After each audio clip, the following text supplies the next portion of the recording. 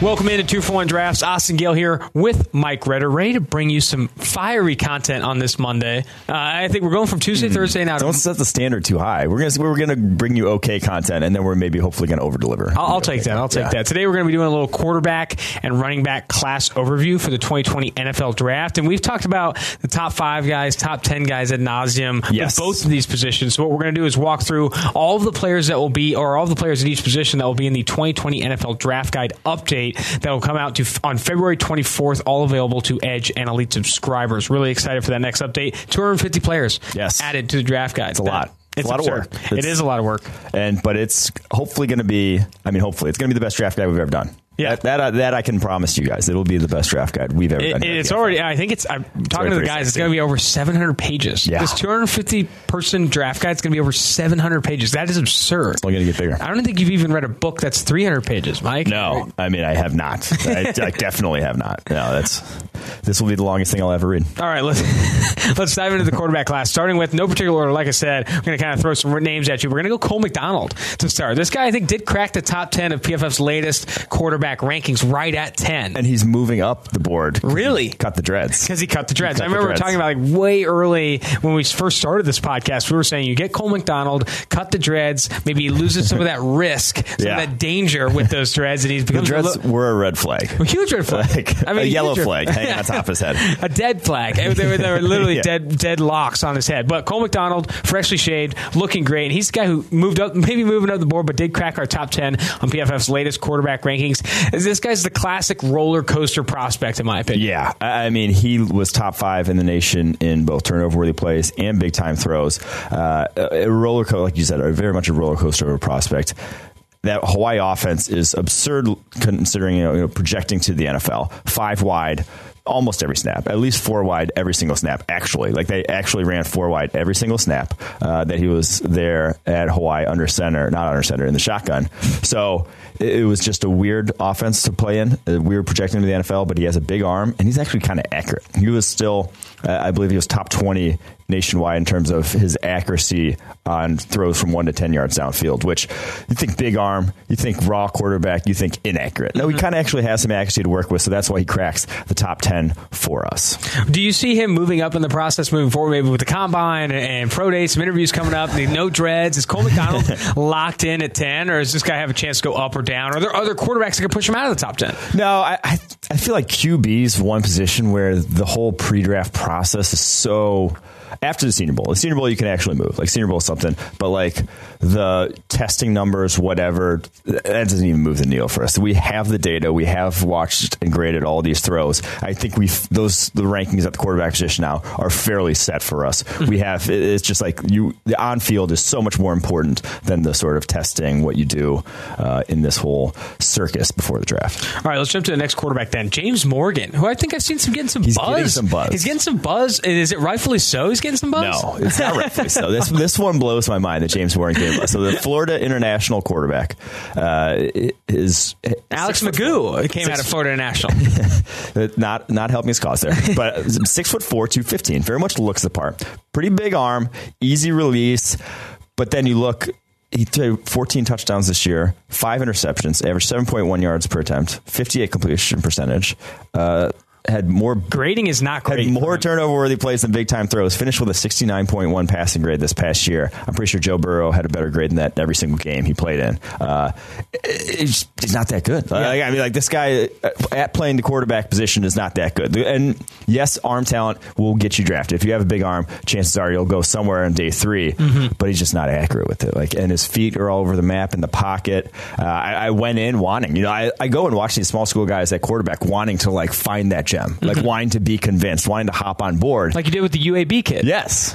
And no. And this is not the guy I'm going to hop on board. This is not the case. Yeah, looking more into the grades itself, he ranks 68th in the country in PFF passing grade at 69.1. James Morgan of FIU, and only 14 big-time throws on 368 attempts. That scares me when you're trying to talk about a guy with a big arm that has this potential to make big plays. Where are the big plays? And that speaks to the accuracy. If you have a big arm and you have this arm talent that you speak to with James Morgan, but you're not connecting down the football field, and inaccurate big arms aren't that great. I'll tell you that right now. They're overrated in a sense. He also had 18 turnover-worthy plays. Like you said, more turnover-worthy plays than big-time throws. I mean, this is a concerning grading profile for James Morgan. Yeah, it very much is. Like, he is... I mean, I get why if you're going to be drafting him, he's project. Like, you very much know. But, like, the things that you would want out of a project, that's what I'm saying. Like, Cole McDonald has them. Mm-hmm. I don't think James Morgan necessarily does. All right, let's jump to Nate Stanley, who has a much better grading profile than James Morgan. The Iowa quarterback, he earned an 81.5 PFF passing grade, which ranked 30th in the country this past year. Standing out to me right now, though, 28 big-time throws, only 9 turnover-worthy plays for Nate Stanley. That is an impressive ratio. Yeah, he stands just outside probably of our top 10. If we were to take it to like 12, he would have been on that list at the quarterback position. There's things to like about him. Plays pro-style offense, took snaps from under center, that sort of thing. 6'4", 242. Big dude. And he did have a good grade this past year. 81.5 passing grade this past season, like you mentioned, protects the football, but a lot underneath stuff in that offense. I think his just accuracy is not great. He has very much been, over the course of his career, left a lot of plays on that football field. Never been a guy, never completed over 60% of his passes in a single season there at Iowa, 3 years of starting. So I do think there's something here. Like, I think he's probably like a 4th, 5th round type of guy that, kind of like CJ Beathard before him, who you can hang on a roster, but I'm not. There's a reason why he fell outside of the top 10 QBs. And again, the accuracy or lack thereof, just he's shown that, throughout his career. Yep. All right, let's jump to Tyler Huntley, the former Utah quarterback. I think he has some athleticism to his game. I do like what he did at Utah, but again, I don't know if this guy's really a top. Is this guy a top quarterback prospect? You can't say that. No, he's. The biggest thing is that he can run. Like, his legs are a weapon for him.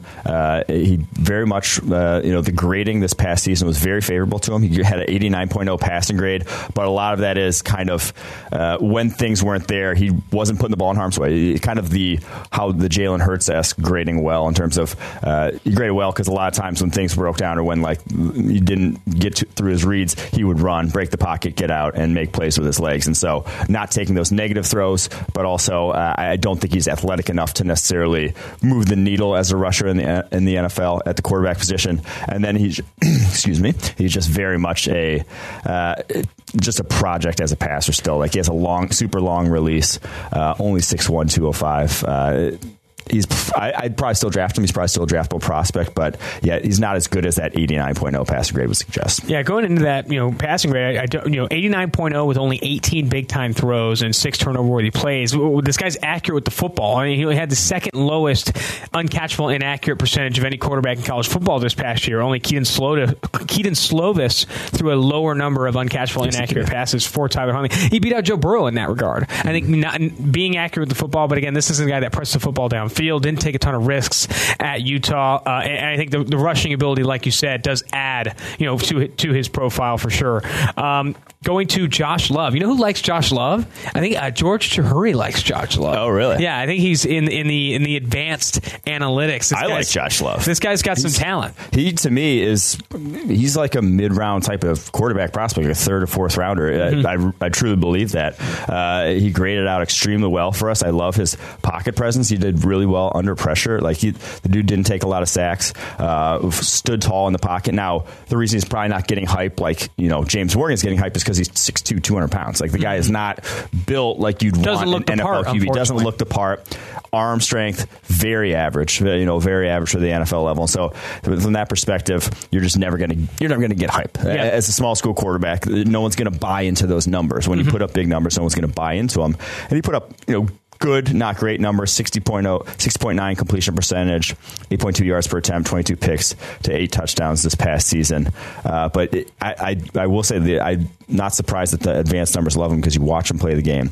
Accurate, very accurate with the football. I think there is something to work with here with Josh Love, San Jose State QB. Like I said, 28 big-time throws this past year, 14 turnover-worthy plays. That's a pretty good ratio. Definitely, impressive grading profile. The accuracy stuff definitely stands out. When you talk to George Chahuri and Eric Eager, the data scientists here at PFF, if they like a guy, it's worth turning back on the tape. They're telling me some other guys as well, looking at offensive line metrics. Michael Onwenu. I don't know. I actually don't know that. Stop. All right. Well, Josh Love, another one of those mid-round quarterback prospects, but one of which that is, grading profile stands out. I think, not doesn't look the part from a size standpoint, but a name to know. Could very much be like a, the name's now slipping my mind. Mullen, the backup for the Nick Mullins. Nick Mullins, yeah. Very much like that. Very super productive in college at Southern Miss. Graded out really well his last year there. Kind of just flew under the radar because the size, the arm strength didn't fit the mold. But then he gets a shot in the NFL, and he outplays a lot of other backups around the league. Tell me what you know about Kevin Davidson. I know he went to Princeton, and I know we're grading his games currently, and he will be in the draft guide. But I will get to his tape once the grading is done this week, and we'll give you a full report on Davidson when that does come up. But Kevin Davidson, was requested by NFL teams for us to grade him. So, this guy, there might be some real buzz around this guy, the Princeton quarterback, Kevin Davidson. Yeah, he put up really big numbers in the Ivy League there. Definitely going to have to dive into that tape. Yeah, NFL teams, I remember NFL teams early in the process were asking for Jimmy Garoppolo. I remember Jimmy Garoppolo was a big name. They're like, hey, we need to get this. We need grades for these guys. But that's good company. Kevin Davidson, that's good company to be in when teams are asking for your grades from PFF. All right, Steven Montez.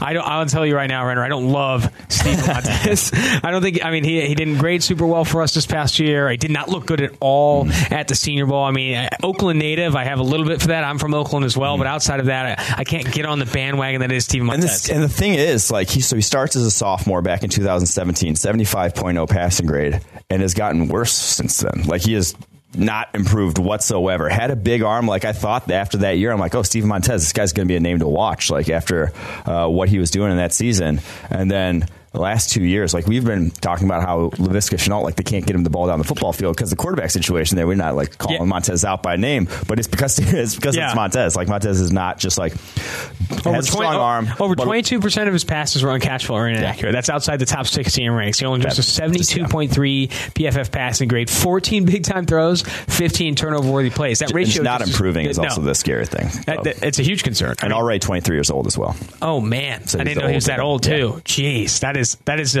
red flag city for Steven Montez. And then the Senior Bowl performance was less than stellar, we'll say. All right, let's get to a guy that Eric Eager calls the number 3 quarterback prospect in the 2020 NFL Draft. It's Anthony Gordon of Washington State. He's sipping the Kool-Aid on Washington State's offense. Same with Gardner Minshew. I mean, the analytics guys were high on Gardner Minshew too. He graded really well. I thought Anthony Gordon looked good at the Senior Bowl, accurate with the football. I like his decision-making inside and outside of structure. Doesn't have the arm talent. Okay. Not as accurate as Gardner Minshew. I think I would say that as well. But Anthony Gordon, there's some moxie there. And now the grades are backing it up. I could get on board. Man, I just can't get that Utah game out of my head because Utah's defense, best defense he faced all year, and obviously it was going to be difficult for him. Not a ton of pure talent on that Washington State offense outside of Easop Winston Jr.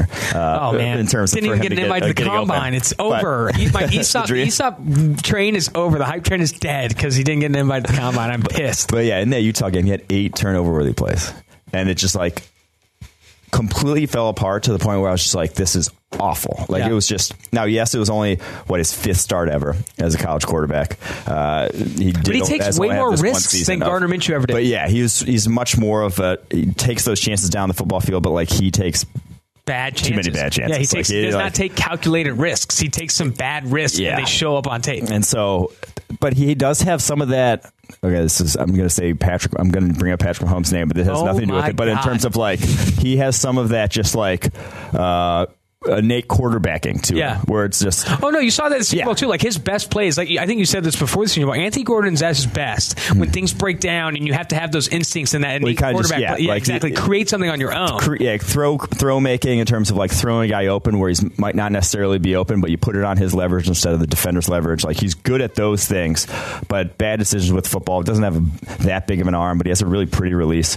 We talked about that with overconfident. I would say with his arm with sometimes. Seth Molina, he tries to fit some certain things. Then you get a little, Anthony Gordon, what are you calling doing? him the 3rd best QB in you look at the grades. He had 81.8 grade this past year, but if you take out the Utah game, it bumps up close to 90 because that's how bad that Utah game was for his grading profile. But I can see why the data would love him, and there's a lot to like about this guy. I'm just lower on him because I get scared when guys completely fall apart because it's those are the defenses you face in the NFL. When it's the toughest defenses you face in college are the ones you face in the NFL week in and week out, and if you just completely fell apart, that doesn't bode well for it's like that Mitch Trubisky against NC State coming out. Good defense there at NC State that last year, and he just absolutely ate shit that whole game. Looked awful. And, well, we've seen what happened in the NFL. I'm going to tell you something, though. When we say, like, the data guys or, the data scientists, George and Eric are high on somebody, for the quarterback position, it's going to come down to a handful of things. He's got to be very accurate with the football, limit mistakes from a clean pocket, and grade well from a clean pocket. You see that with Andy Gordon a lot. Only 16.2% of his passes were uncatchable, inaccurate, charted by PFF. That ranks inside the top 5 at the quarterback position, and 68.7% were accurate or accurate plus in PFF's ball charting. I mean, this guy is very accurate with the football, good from a clean pocket. When you have those types of numbers, you're going to perform well in the predictive metrics that PFF is putting together. Yeah, and he's makes quick decisions with the football, and you love guys that come from offenses like Washington State where it's on them. They have to win. If they're going to win a game, it's because of them. Yeah. And it's like when you see a guy like Nate Stanley, who's so protected by the run game, the Iowa QB, so protected by the run game, so protected by play action, like it wasn't on him to win football games, so protected by a good defense, that sort of thing. It was on Gordon to win football games every week. And UCLA game, he did. Dude, that UCLA game was fantastic. Yeah. What a game to watch. All right, let's move forward to Jacob Eason, the guy that gets a lot more hype. I mean, he's been talked about a little bit more. They lost that UCLA game, right? Oh, no, I think they might have lost that UCLA game. Oh, man. You're right. Oops. But he put up a lot of points. So he did. Yeah, that's all that matters, right? Jacob Eason. I mean, the story is this guy is two different people. There's a Jacob Eason that's from a clean pocket, and then there's this Jacob Eason that's kind of like a nightmaric character from when he's under pressure. Looking at the grading profile, a 91.7 PFF passing grade from a clean pocket, 20 touchdowns, 5 picks. From a pressured pocket, under pressure, a 37.6 PFF passing grade with 3 picks, only two touchdowns, a low completion percentage. This guy struggles, and that's an understatement, under pressure. We've said it about Jacob Eason pretty much every time we bring him up, and when you're that cataclysmic under pressure, when you're that much of a problem under pressure, it's hard to get behind you as a quarterback. Yeah, and it's not like just the fact that he's bad under pressure. It's the reason why he's bad. It's because he's panicking. Yeah, like it's not just like a couple bad decisions. Whatever, stepped in throws and then like threw it to a linebacker, missed linebackers. You can live with that. You can't live with the guy falling away and heaving. The Derek Carr throws. Yep. Like those are the ones where it's like actually scary about projecting to the next level, because like we said, he had a very good offensive line at Washington. He was not under that much pressure. Something like 22% of his dropbacks were under pressure. And the other scary thing is he took 22 sacks this year. We charged him with 8 of those. Oh man, not the offensive line. That's the worst combo. That's a bad combo. Rate. Like yes. you panic under pressure and make bad decisions, rush your process, all those things, and then also, and when you don't rush the process, when you don't make that bad throw, you're taking sacks that you shouldn't have taken. Man, that is a bad combination for projecting a quarterback at the next level. I mean, that's one I'd be scared to get behind. Let's move to Shea Patterson. I think Shea Patterson, former 5-star, big pedigree, dude, loved coming out of college. This guy is one of the worst. Coming out of high school, at Elite 11 was awesome to watch because it's 7-on-7, but he was just like so confident in his throws, all like some beautiful downfield throws. And the high end with Shea was great. Even at Michigan, at Ole Miss, it was great. Like he had games where he would just bury teams, and you're just like, this guy's a first round type of prospect. Like he's that talented, can make plays outside the pocket, has athleticism, has a quick release, but then is just all over the map. The guy is just like up and down. Talk about all over the map. This past year, fewer than 50% of his passes were accurate. He ranked outside the top 100 in uncatchable accurate percentage. You look at from a clean. You talk about Jacob Eason being bad under pressure. 31.1 PFF passing grade under pressure for Shea this past year. A 90.4 from a clean pocket. This guy needs an ideal situation to put the ball accurately, let alone make a good decision. You can't be in love with what you've seen with Shea Patterson. And if you look at his grades and look against just good competition, I mean, this guy's really struggled to elevate and bring himself above, where he needs to be. Yeah. Very much so. And he's also old, 23 years old, right? It's like, I don't think you're going to fix this guy. Yeah. Like, that's what he's been every single year of his career. I think, what role this guy needs at the next level is a little bit hot take. Taysom safety. Hill. No. I think you could put this guy in a Taysom Hill role because he's athletic. He has good size. 6'2", 205, maybe not great size. Yeah. But, this combine for him is so important. You better prove athletically. You better prove that 5-star pedigree has some athleticism to it, because if you come in there run like in the late 4.7s, 4.8s, you're coming off boards at this point. He needs a Trace McSorley-esque combine. Yes, there's another comp. I think I took Trace McSorley, Taysom Hill, put himself in that role. Shea Patterson, you could be a punt protector at the next level. A personal protector if you want to be something in the NFL. Let's get it. You want to play on Sundays? All right. That's a little harsh on Shea. But let's move to a much better quarterback prospect. The next guy on this list here, kind of random order, but Tua Tagovailoa of Alabama. The injury is the first thing that comes up with his name. He's saying, or reports are saying, that he will be fully healthy by the time of the draft. Does that mean he plays in 2020? We'll see. But regardless, push the injury aside. Let's just throw it to the side here. 2 years of elite grading, over 90.0 plus in the SEC. He has 2 of the top 15 all-time single-season PFF passing records, or highest passing grades in the college era. He's that good. On the field, this guy's one of the better quarterback prospects in this draft, let alone what we've seen in the past 4 or 5 drafts. Yeah, the analytics love him. Pretty much everything. Like, there's pretty much all in agreement. If he was fully healthy, dude's a franchise quarterback prospect. Yes. He's not Joe Burrow, but he's a franchise quarterback type of prospect. Dude's fully healthy. The Washington Redskins are strongly thinking about him at number 2. And with the injury, though, I'm saying I would not take that chance on him with how serious the repercussions could be, especially and how good Chase Young is. Yeah. But I do have to laugh when everyone's quoting this report about the CT scan or whatever coming back and the bones healing. It's like that was not the problem. Like the one everyone's like quoting is like, oh, good signs or good returns from Tua. That's not the issue at all that people are worried about. His agent is pushing that, my friend. Like, that one, like that whole report means nothing to his like long term. What people are actually worried about. I actually elevated his draft stock after that report, so I don't know what you're talking so like everyone's pumping that up.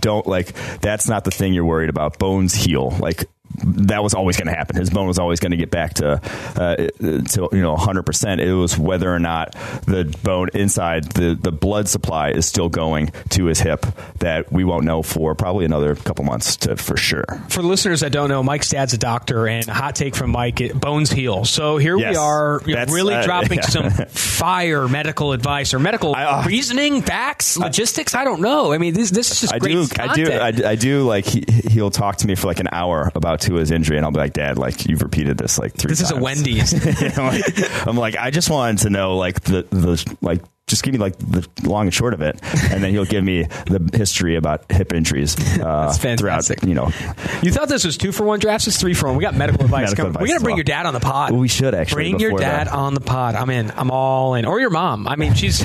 Well, let's not get into your mom. All right, Jalen Hurts of Oklahoma, next quarterback here. I think with Jalen Hurts, there's people who, when you talk about Jalen Hurts, I've been asked on multiple radio hits. Jalen Hurts could probably fit in the NFL because of Lamar Jackson, what the Baltimore Ravens are doing. This guy's not the same level athlete.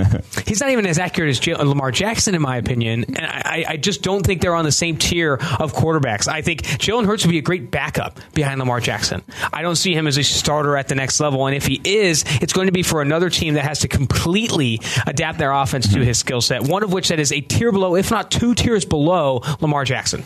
Yeah, that's the thing. It's like, ideally, like I like in a perfect world, yes, you would like adapt your offense to him, but it's not quite that simple. Like not every offense coordinator like knows how to scheme up the way Greg Roman does, or knows how to adapt their offense to a guy's strengths like that. So yes, ideally you would have a good offensive mind who would be able to take advantage of his skill set, but that's just not the way like the NFL works nowadays. He just does not have the ability. So the comp for him right now is Tyrod Taylor, but I don't even think he's as accurate down the football field as Tyrod Taylor. I would agree with you. Tyrod Taylor is still able to beat you over the top more than I think Jalen Hurts has proven throughout his career at Alabama and Oklahoma and at the Senior Bowl, where he was kind of all over the place on those deep balls. 100%. He did grade really well. I think he was in a system that really benefited his skill set. An 89.4 PFF passing grade this past year, tied for 7th with Tanner Morgan, who is a name to know for next year. He came into the Cincinnati offices recently as well. I don't know if you met Tanner Morgan when he came in, but Tanner, good dude. Well, we kind of don't like telling you things here at PFF, but Tanner Morgan tied with him. Jalen Hurts, 18 big-time throws, 14 turnover-worthy plays. And I think the 18 big-time throws with that high grade, a lot of that, I mean, he was accurate on a lot of the underneath stuff, but they didn't ask him to do a ton down the football field. Yeah. And rightfully so. You start to push the ball down the football field, his accuracy metrics, his grading looks a lot worse. They relied on a lot of guys after the catch here. Yeah, I mean, he worked the intermediate level. I mean, it's that Lincoln Riley offense is just... it's fucking money. Like it's just there's guys running wild in that offense, so that also helped out. So yep. All right, let's go to Jake Fromm. I think the number 4 quarterback according to PFF's latest position rankings, Jake Fromm ahead of Jacob Eason, ahead of Jordan Love. That's where we have him right now. Jake Fromm is like the college version of, he was Alex Smith in college, just like very much quick decisions, going to get the ball where it needs to go, going to do it quickly, not going to turn over the football. You put it on his back, it's not going to end great for you. It's just, that's who he is, and that's like, you can work with that in the NFL. It's just, yes, if you're drafted in the first round, I would probably set my sights a little higher. But like in a second rounder, if you need a backup quarterback, like I would go and take this guy in a heartbeat because I think he can win you football games. But I don't think he's like, again, like you should set your sights a little higher than someone like Jake Ceiling Fromm. is limited. I mean, he's not going to be a quarterback at the next level that, like you said, when you put the game on his shoulders, he takes it to the next level and wins you football games. Yeah. But if you need a guy where you already have a good defense, which is rare, and you already have a good offensive line, these things, then he can come in and win you a handful of games in a pinch. Maybe Jake Fromm's your guy. Taking him in the first round, though, I think that is rich. I don't know if I do it, even with positional value included. Yeah, and he is just, like I said, he's just limited. And you can win with his limitations. You can still, like I said, not going to take sacks, not going to turn the ball over, going to execute your offense. And so I can see a team falling in love with him. I could see, like the Patriots at the back end of the first round falling in love with him and being willing to take a shot on him because he has there's a lot of things about the quarterback position he does well, but then he's not super accurate, and then the downfield throws just aren't there. The accuracy is the biggest concern for me. 25.8% of his throws were charted as uncatchable, inaccurate passes, and that when you get over that 20% number is when you get into this tier of inaccuracy. That is a huge concern. That's hard to win with at the next level, especially when you start to see him push the ball downfield 10 plus yards down the football field. And another thing too, yes, 24 big time throws, only 7 turnover-worthy plays, but a lot of that is when he tries to push the ball down the football field, he's not that guy that has that high end in his game. And also we talked about the Anthony Gordon thing. Anthony Gordon, it was on his back every time. It was not on Jake Fromm's back. Only 7 games in his entire college football career did he take at least 35 dropbacks. Oh, wow. Anthony Gordon took more than that every single game this year. Anthony Gordon had at least 35 God bless you, Mike Leach. in every single game. God bless you. Right? I can't wait to watch Mississippi State this year. Yeah. KJ Costello, Kylan Hill, the bowling ball. That'll be fun. Kylan Hill's so good in the first 3 weeks of the season. You get on board with him, really excited. He forces like 8 missed tackles against Southern Miss. You're like banging the table for this guy in the draft. But I think with Mike Leach, it's going to be fun. Yeah, he'll get thrown the ball. Hopefully, to prove that. If I was a running back, and maybe this is why he came back, but like you get an opportunity to work with Mike Leach and get thrown the football. Whoa, like that's next level. You see running backs that don't even have near like 50 targets in their career before they go to the NFL. That's probably better for your draft stock nowadays than going to somewhere like Wisconsin where they're just going to 100% grind you into dust. Yep. All right. Now we're getting to the upper tier here, the upper echelon. Joe Burrow is the next quarterback we got to bring up here. Yeah, I'll say these ones, like, we've hammered these guys. Like, you know our takes on Joe Burrow. He's fucking awesome. Yeah, Joe Burrow is awesome. I mean, he's up there. He's earned the best single-season passing grade PFF's ever seen at the college level, and he did it in the SEC. He did it in the college football playoff. This guy was truly special this past year. Older prospect, sure, had a great supporting cast. Joe Brady, we don't care. This guy was accurate to a level we've never seen. Good inside the pocket, outside of the pocket, clean, pressured. I don't really care. Jersey number, it doesn't matter. Joe Burrow was absolutely fantastic this past year. His ability to work the pocket is probably the most impressive thing that kind of gotten swept under the rug with Burrow. He is unlike any other college quarterback I've ever seen in his ability to just navigate. Like navigate tight pockets and keep his eyes up downfield and make plays. Like that offensive line, they won the Joe Moore Award or whatever, but like they weren't that good. Yeah. Like the tackles were kind of rough there. He was under a lot of pressure, or a lot more pressure than, like Tua at Alabama. Like their offensive line was not at that sort of level, but he operated very well from it still. Absolutely. All right, last 2 quarterbacks on the quarterback class overview. Remember, all of these guys will be in the 2020 NFL Draft Guide that drops on February 24th on PFF.com. Subscribe to PFF's Edge or Elite subscription to get full access to that. Download that. Definitely do it. Mike Renner's hard work, over 750 pages, dude. It's freaking Bible length, bro. This is next level. All right, last 2. Justin Herbert of Oregon. You have our takes on him. We're not as high on him as others are. Yes, we believe he has some of the best arm talent in the class. Yeah. Looks the part. I've raved about the kid's hair. It's great hair. I'm not going to lie to anyone here. Great hair. But Justin Herbert, when the game's on his shoulders, when he's got to rise to the occasion and be the best player on the football field, that's where you see him crumble, and it's just so hard to get behind him. Yeah, man, the people that are trying to pump up his Utah and Wisconsin big wins. Stop. It's just like he threw the ball 20 times against Wisconsin for 138 yards and had a pick and no touchdowns. He has 64.4 passing rating against Wisconsin, 58.3 against Utah. They did not win those games because of Justin Herbert. It was because of the defense, because of their running. Like his athleticism has gotten underrated. I think you can actually run with him in the quarterback design running game. I think not enough people are making comps to athletic quarterbacks at the next level. Yeah. One that have primary, like Josh Allen. I think he has similar athleticism into where you could run some designed Justin Herbert runs at the next level and have success. And the thing is, if you draft him top 10. And he's going to go top 10. He has that's a lock. Too big of an arm. I guarantee that. Too big of an arm to go top 10. Too good of a face. Way too good of a face. 6'6", 240 doesn't last long in quarterback position with a cannon. That's just that gets drafted top 10.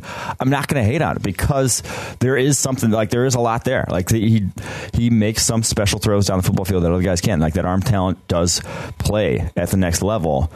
And it's not like he's inaccurate. Like I said, I've been banging the table. He's not like your normal big arm quarterback. Tyree Jacksons, your Josh Allens of the world, who kind of you're just when they throw it, you don't know where it's necessarily going. No, he's pretty good about that. Sub 20% uncatchable inaccuracy percentage. So there is there's reasons to fall in love, and if you're going to draft him top 10, I'm not going to hate on too much because of the quarterback value, because of what hitting on him would mean. But it's just I'd rather go else. Also, to compare Justin Herbert to Jake Fromm, Jake Fromm's ceiling is significantly lower than what Justin Herbert brings to the table, and that's why you feel more comfortable. But just you're limited. Your offense is limited with Jake Fromm. Herbert, any offense you want to run, he can do anything. Yeah. The problem is when is he going to do it? Is he going to do it? He's going to do it against the worst team in the NFL, maybe bad defenses. But is he going to do it when it comes crunch time? Is he going to do it in the postseason? And that's where we've seen him oftentimes fail. Honestly, the comp for him in the draft guide is Ryan Tannehill, and I could see him having a career kind of like Tannehill, where it's just very meh for a while, and then puts it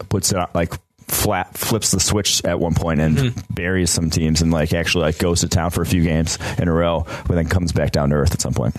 I like that comp. I kind of like it. All right, last quarterback on the quarterback overview, it's Jordan Love. We talked about him a ton as well. High-low, roller coaster. Again, another guy that he has more high end than Jake Fromm, but he's a guy where the low end comes up way more often than you'd like to see, especially against lower level competition. Against in the Mountain West, had some games that were some bad games you don't want to see against Mountain West competition, some bad decision making, not always accurate with the football. And then you watch that game against LSU. I mean, this guy crumbles. He starts to press. He knows he's losing, and when he does start to press, it looks even worse. I think Jordan Love, I think he's fixable potentially, maybe fixable, and what you fix him to become is pretty spectacular at the next level. But again, the low end right now is a huge concern. Yeah, we'll start on the positives because we actually probably haven't thrown a ton of positives out for Jordan Love over the course of the process because we've been arguing against that first round narrative on him, but he has ridiculous touch with football. He has some throws where he knows how to put it over a linebacker in front of the safety. He will adjust the speed of the ball based on where it needs to go, puts it in a bucket down the football field very, very well. And that's probably one of the biggest things that he lost this year was plays like that. He had a throw against LSU that got picked off by I think it was Derek Stingley picked him off on a go ball to where Joe Burrow makes that throw. It's a touchdown because Jamar Chase is coming down with it. It was a perfectly placed go ball. It was just his receiver got fucking toasted at the catch point, and Derek Stingley's Derek Stingley. So he lost a lot of yardage on stuff like that because he just didn't have guys who could win on those go balls, and he throws a really nice one. And so that a lot of that came out of the Utah State offense this past season. And he does not take sacks. He is very good about not taking sacks. Sometimes that comes at the detriment in terms of he throws the ball. He's just throwing it up for grabs at times. But he had one of the lowest sack rates in the country each of the last 2 years.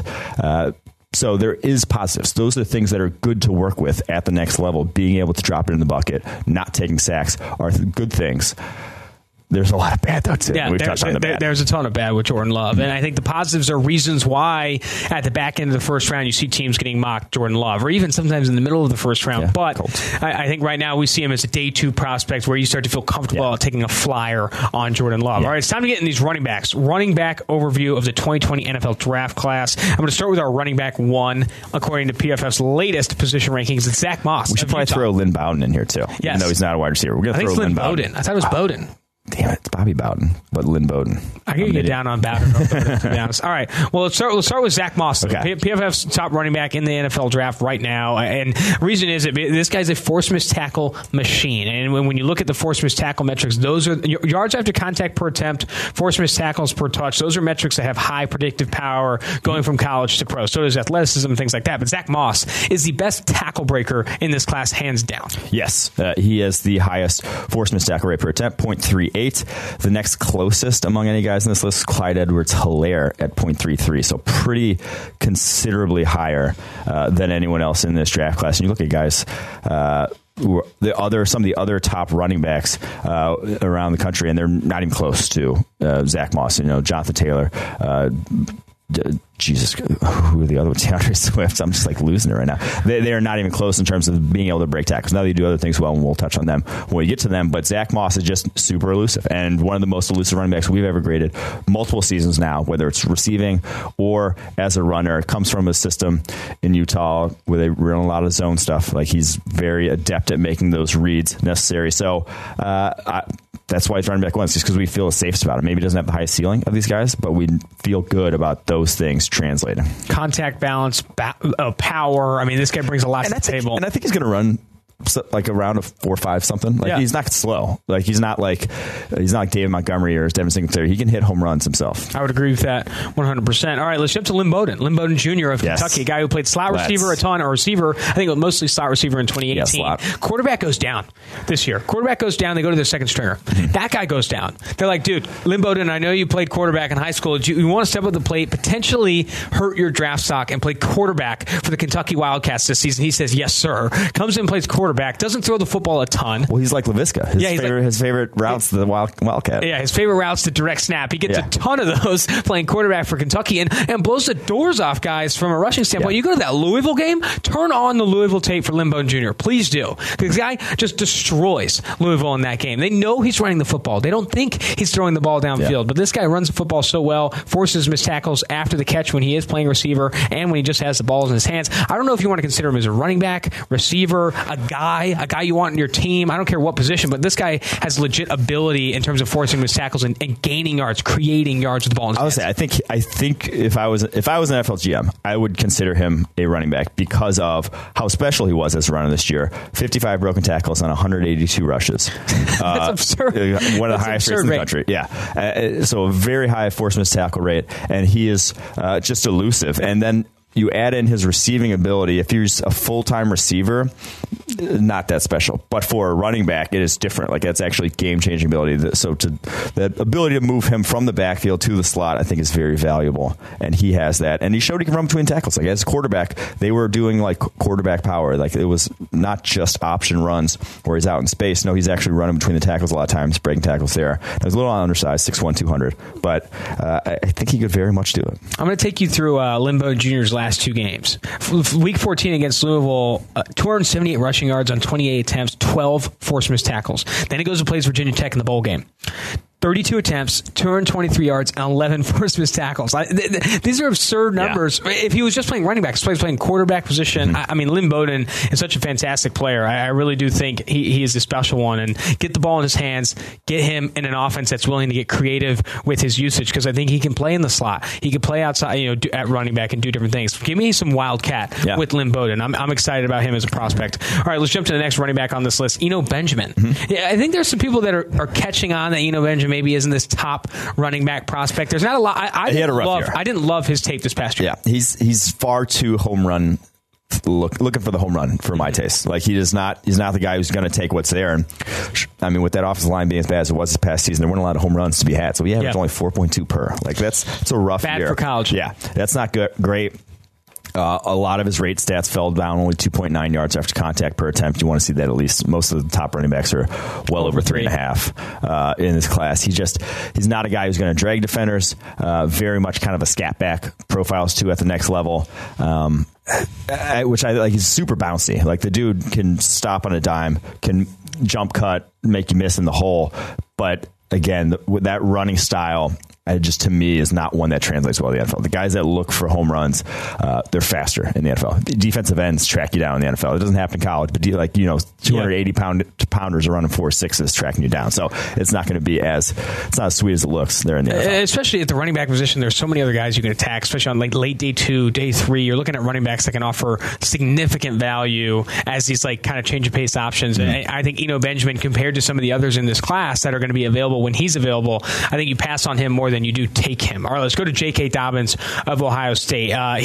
From a forced missed tackle perspective, actually had a pretty decent year this past year. 73 total forced missed tackles on 301 carries, averaged 4.01 yards after contact per attempt. That's what you want to see. Yeah, that's what you want to see in the running back there. Over 1,200 yards after contact. Yes, he had 2,000 yards rushing, but over 1,200 yards coming after contact for J.K. Dobbins. I think he's just very good across the board. Like, he's just like solid. There's not one thing that he does maybe exceptionally well. Probably his best trait is vision. He's very good, very quick with his reads, one cut, lives with it, gets upfield, which that's the running style you want projecting the NFL. You want the guy that does that, not the guy who's looking for the home run. And he hit home runs because he was, because they did actually have a good offensive line there as well. That was, providing him some holes to run through, but then he maximized them, would make safeties miss, and then take it to the house. So he'll probably run, sub 4.5 if I had to bet. He has that sort of speed. Like I said, just very solid across the board. We're not going to draft him in the first round, but I could get on board with taking this guy day 2 somewhere. Do you have a comp for J.K. Dobbins? Because I like his speed. I don't think he's a slow back. And at 5'10", 215 pounds, around there. I mean, he's solid, can force missed tackles, not at the rate of Zach Moss, but he can do it in the open field, like you said, sees it, hits it. I think I can't think of a comp comes right to my head right now, but I think J.K. Dobbins is an impressive back, has an impressive profile. Let's see who I comped to I comped to Spencer Ware. Not a great comp. Oh man, that's poor guy. Interesting. All right. Well, J.K. Dobbins. We might revisit that one for this. Revisit after the combine. Too. Yeah. Looking at where a player runs, how he tests in the agility drill. I think that's going to be important. And looking at, I kind of want to go back and watch more of his tape. You know what I mean? I think J.K. Dobbins ran behind a very impressive offensive line, had more holes than I'd say as Zach Moss and some others had. I think that can sometimes make it more difficult to see what this guy can do when situations not as ideal. But with J.K. Dobbins, I think an impressive player, not a guy you take in the first round, like you said, but one of which that on day 2, maybe day 3, you start to feel good about. All right, Keyshawn Vaughn. Dude, this guy was rocked up at the Senior Bowl. 5'9", 205, 210, something in that range. I don't know if I'm in love with him as a running back prospect, but I think as a change of pace character, I can get on board. Yeah, and he is another guy who's very much a one-cut back, and probably was the most one-cut backy of any back in this class. That was pretty bad of me. That didn't make too much sense. That didn't make too much sense. But he very much it has the running style that translates to the NFL. Now, 5'9", 205 is not a great size to translate to the NFL. He was the guy who was listed at 219 at Vanderbilt, and so they were just straight up lying to our faces every week about how big he was. But he had a much better year in 2018. Averaged 7.9 yards per attempt that year and 5.3 after contact. Took a bit of a step back, but still averaged 3.7 after contact. Like, that's a good number behind a bad offensive line in Vanderbilt. They were pretty much overmatched on a near weekly basis in the SEC. I'll say what it is, on a weekly basis in the SEC. But he's older, going to be 23 by the time he hits an NFL football field. As an Illinois transfer from back in the day, but I think he's probably going to go day 3, and of the guys who go day 3, he's going to be one of my favorite options. There you go. I mean, I was looking for Keyshawn Vaughn, looking for his profile and premium stats, and there's a guy in the database named Kayvon Dingle. And I think that's just one of the craziest names. You just had to bring it up. Any name I've seen. So Kayvon Dingle, not Keyshawn Vaughn. If your last name's Dingle, you're in middle school, you just you're roasted every single day. Kayvon Dingle. In 2018, Keyshawn Vaughn had an 88.5 overall grade, 86.6 rushing grade, and forced 40 missed tackles on 157 attempts, and maintained a similar rate this past year, 54 missed tackles on 199 attempts. I think the first thing that comes up with him, too, everyone said runs hard, runs tough. He breaks missed tackles with effort a lot of the times, too, running through contact and being a willing runner, like a thumper, if you will. I think I've heard that term with him before. All right, let's jump to A.J. Dillon. Talk about a thumper. 250 pounds. This guy brings the heat. But again, he's not going to have high force missed tackle rates. He's not going to have high breakaway percentage at the next level because he doesn't necessarily have that speed. And also, he has good speed. It's just the agility. Takes a long time to get there. Yes, that's what it is. It's there. If he's not up at full speed, he's not going to break a tackle. Yeah, he has to be, and he's not, so it's almost counterintuitive the way he should be utilized. You need to get him almost like outside the tackles, running on inside zone, power, that sort of thing. When you have to be patient and then hit the hole, that's not going to be his best runs. Like, he's not going to be as best between the tackles. He's as best at full speed out in space. So very similar to, I think comp's probably Brandon Jacobs back in the day, where it's just like Brandon Jacobs had to really needed a full head of steam before, but then a full head of steam, Brandon Jacobs is pretty damn tough to bring down. What do you think he weighs in at the combine? He's listed right now is 6 foot 250. There's zero reason to be 250. I know, that's what I was going to say. There's no way this guy shows up over, 250 plus. I mean, this guy's got to be over 230 is just superfluous. You don't need that. It's ridiculous. I don't know why you'd ever even opt for that. I mean, you look at Derrick Henry, he weighed in at 247 in 2016, but he's a lot taller. Yeah. Way taller. And so back to Dillon, though, like I mentioned, the yards after contact, only 3.48. You think this is a guy that drags people, but no, he really doesn't, because between the tackles, he goes down pretty easily. Oh man, it's going to be interesting what he weighs in at. Can I bring up a combine profile? Ricky Williams weighed in at 5'11", 244 pounds in 1990. Now that's absurd. Yeah, Ron Dane was like 265 or something at the combine. I don't remember. Oh my gosh, that is absurd. All right, AJ Dillon. I mean, it's just they used to make him different. I hope if he's training, where he's training right now, I hope they're saying, hey, dude, get to 240. Drop that 10. You don't need that 10. But then when you look, pretty yoked for I know that's what I'm saying. We looked for that picture with his shirt off. We looked for it together, and AJ Dillon is actually pretty. I was rocked. Next to you while you looked. I don't know how much more weight he could lose. I mean, this guy's got a ton of muscle on his frame. All right, let's jump to Jonathan Taylor. Some people see this guy as the top running back in the class, not PFF's number one running back right now. He's a bad receiver. We don't need to sugarcoat. He's a bad receiver. We've talked about this ad nauseum. Had massive drop issues heading into this year. They tried to help his draft. So he had 4 drops on 20 catchable passes the first 2 years at Wisconsin. And they made a concerted effort. He would come off the field on every passing down, too. His splits were crazy when he was on the field versus off. Tried to get him more touches this year. 37 targets, had 26 catches, but again, 4 drops. The drop issue is still there. Pretty ugly. So you just kind of live with it. He's not going to be that big of an addition to your passing game, but legit home run speed at 220 plus pounds. Probably going to run 4.4, something around there. He can take it to the house. Great zone vision. His run from, Wisconsin system is, multiple tight ends. It's very much a pro style running game that he's behind. Young still. Yes, he has a lot of wear and tear on those tires. 300 plus carries he's averaged over the course of his career every single year. But the dude, he's graded really well. Very much an NFL running back. And he's not on the same tier as Zach Moss from a force missed tackle standpoint, but this guy does have plus force missed tackle ability. And he's people bounce off him because he has such strong legs. That's how he breaks his tackles. He's kind of like Derrick Henry in that regard. He's a stiff arm, bounce off my legs guy, not make you miss sort of running back out in space. That's never going to be him.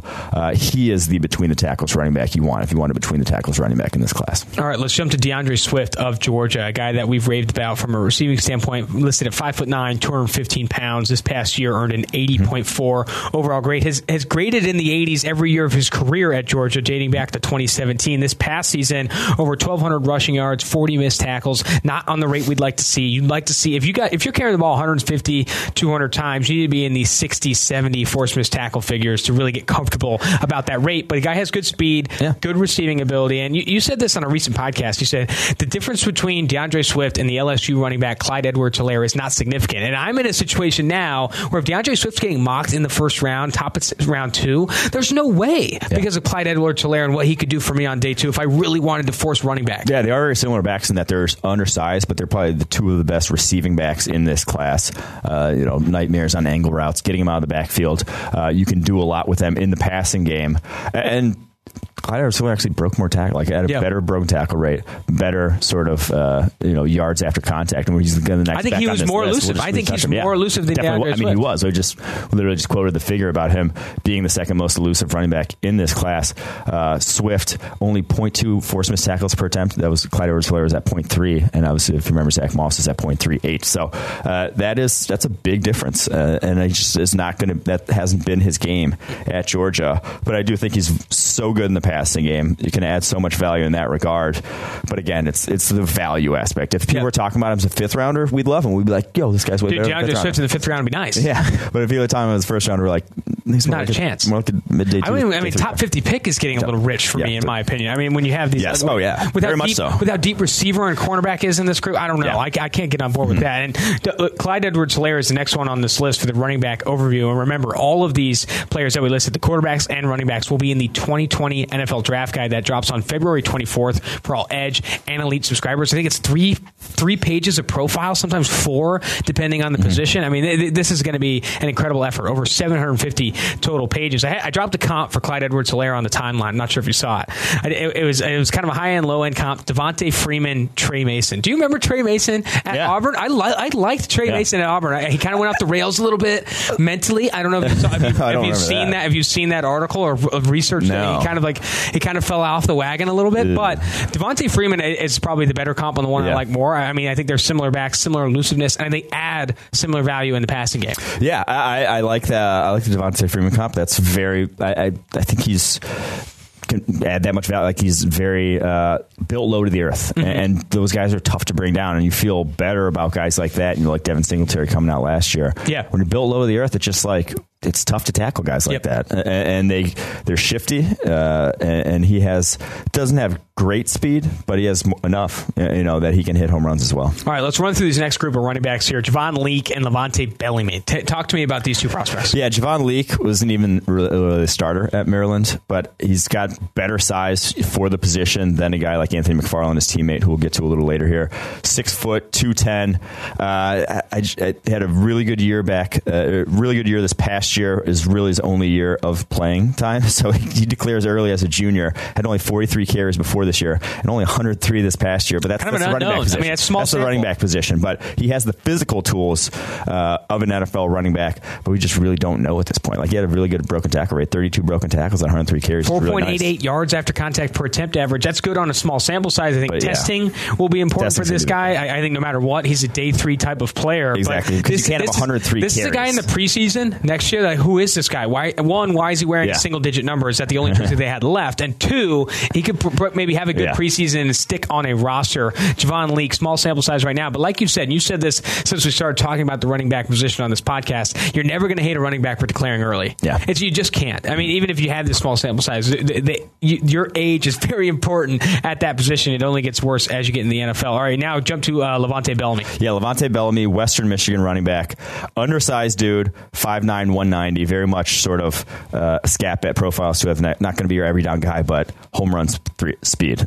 Supposedly ran a sub 4.3 last offseason, was on Bruce Feldman's freaks list, and it very much is. Like he is a home run type of hitter. And they gave him a heavy workload at Western Michigan, over 200 carries back in 2018, averaged 6 yards per carry and had 1,217 yards, and then 265 carries this past year for 1,471 yards. You're not going to drag defenders. He very much isn't going to break a ton of tackles. Like he's not super agile, but straight line speed plays. Straight line speed can be a weapon all on its own. So I think that's what Levante Bellamy brings to the table. All right, moving forward from Levante Bellamy, I'm going to take this one. Michael Warren. Michael Warren, the second from Cincinnati. I'll tell you his nickname right now. They call him Truck. And right now he's listed at 5'11", 218 pounds. I'll tell you right now, I don't think this guy's getting in at 5'11". This guy's more 5'10", low 5'10s. He's built like a meatball is how I would kind of project it, and he kind of runs like 1-2. Doesn't have great speed. Forces missed tackles because he's lower to the ground. I think 5'11's rich. Like I said, lower to the ground, and people just bounce off his legs. His legs are massive. Quiet guy. Had an opportunity to talk to him a ton when I was covering some Cincinnati Bearcats action. Have we seen shirtless pics of him yet? I haven't seen shirtless pics of him yet. He said he'd send me those tonight. Okay. But Michael Warren, though, when you talk to him, very quiet dude. Does not talk a lot of trash, and he's actually been in like this. For these past couple of years with Cincinnati, he's been a little bit of a battle with their other running back there, Jared Dokes, or the Dokes train, as they like to call him. But he's been battling injuries, and with him battling injuries, Warren has had more of the snaps these past years and really run with it quite literally. Over 1,200 yards rushing each of the past 2 years at Cincinnati. 50 forced missed tackles in 2018, got up to 75 forced missed tackles in 2019. But I think what's really evident with those high forced missed tackle numbers, you look at the yards after contact per attempt, not getting over 4 is evident of this guy's kind of home run ability. He doesn't have great speed. I don't think he's going to impress people at the combine in that regard, but I do think it's just not dynamic. Exactly, not a super dynamic player, but on day 3, you feel good about throwing the truck in there. I'll say that. Yeah, kind of like who was the Redskins running back a few years ago? Samaje Perine? No, Kelly. Fat Rob. I think Fat Rob is a good comp for Michael Warren. I mean, when he weighs in at the combine, we actually get his height and weight. I think you'll have a better idea of a comp for him. But Fat Rob, I kind of like Fat Rob. That runs hard, but it goes back to your comment. If you have hair coming out of the back of your helmet, and you always run hard. You always run hard. It looks vicious. have hair in the back of your helmet, you're either run hard if you're on offense or you're a high motor guy on defense. Exactly. Well, Chase Winovich got drafted for that reason. No, I'm just kidding. He's also very good. Antonio Gibson, running back, receiver, coming out of Memphis. This guy. He is awesome. I like this guy. He's not good as a receiver. No, he's a bad receiver. Man, him running routes, like he is. There's a reason he's listed as the running backs and like will be playing running back in the NFL. His routes are pretty rough, but 6'2", 220, and freak of nature with the ball in his hands. Like how Memphis could afford to not play this guy with only 307 snaps in his career, 57 snaps before this year, and it's only 250 snaps this past season, and a lot of them just came down the stretch. But he had on 33 rushing attempts, had 16 broken tackles on 33 rushing attempts, and then he had something crazy as a receiver as well, like his broken tackle rate. So on 38 receptions, he broke 17 tackles. Like the dude's tough to bring down. Very much almost reminiscent of kind of like Jawan Jennings is the way he breaks tackles, and that he's just great balance and just thickly built strength throughout his frame. So basically all his runs were kind of like outside zone, they're sweeps. He's not running normal concepts on those 33 carries. He's not the massive projection, but you like those tools and like the fact that he can actually catch out of the backfield, even though his routes are kind of rough. Jumping to JaMycal Hasty, 5'9", 205-pounder out of Baylor, went to the Senior Bowl. I honestly didn't love his tape. I mean, he has dreads, and maybe you think he runs hard because of that. But like, I mean, he's so small. He's very small, and like his force per tackle rate isn't something where like, oh my gosh, where you're really impressed with how elusive this guy is, despite his size. I don't know if I can get on board with him a ton compared to other guys with better size, better grading profiles, etc. Yeah, and like he's a guy to where he's so small that he's not going to add to your. You can't have him in there in pass protection. No, like he's just not going to be able to do that. And he has some sort of home run threat-ish ability, but he's a guy that goes down a little too easily on first contact. Oh, it kind of reminds me of Dalen Dawkins, a Colorado State guy. Remember the running back? I mean, kind of smaller back that, like, again, had dreads, didn't have great force miss tackles, but you're really excited about him because he looks like he's running hard. Yeah. I don't know. I'm getting on that train a little bit there. Yeah, but and it's like guys that small are the kind of guys that look super impressive in college. It's like, oh damn, like this guy's gonna be, that dynamicism, like it's gonna translate to the NFL, and then like guys in the NFL don't get juked out of their shoes nearly as much as guys do in college. No. Like and then once you get a hand on him, he goes down, and then you're not offering that much value at that point.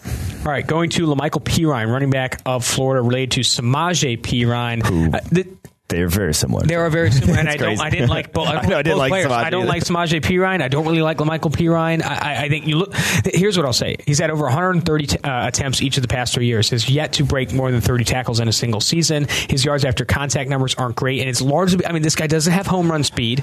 Yeah. I don't think he's impressively elusive, let alone like even average from an elusive standpoint. His force miss tackle rate was 170th in the nation this past year, and you see that on tape. This guy gets tackled on first contact, and even when given open lanes, doesn't take advantage of him to the best of his ability. He's not a home run hitter. He's like a very poor man's J.K. Dobbins. How poor?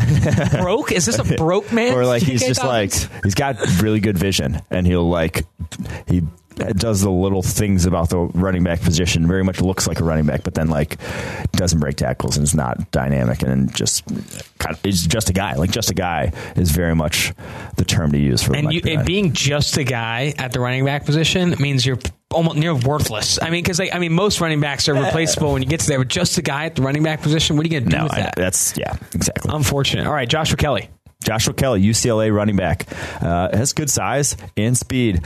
I just not know agility. Like his agility just stood out on tape as not necessarily being good. Like he just was not gonna make a guy miss in the hole or run a guy over or anything like that. And I didn't love his vision either.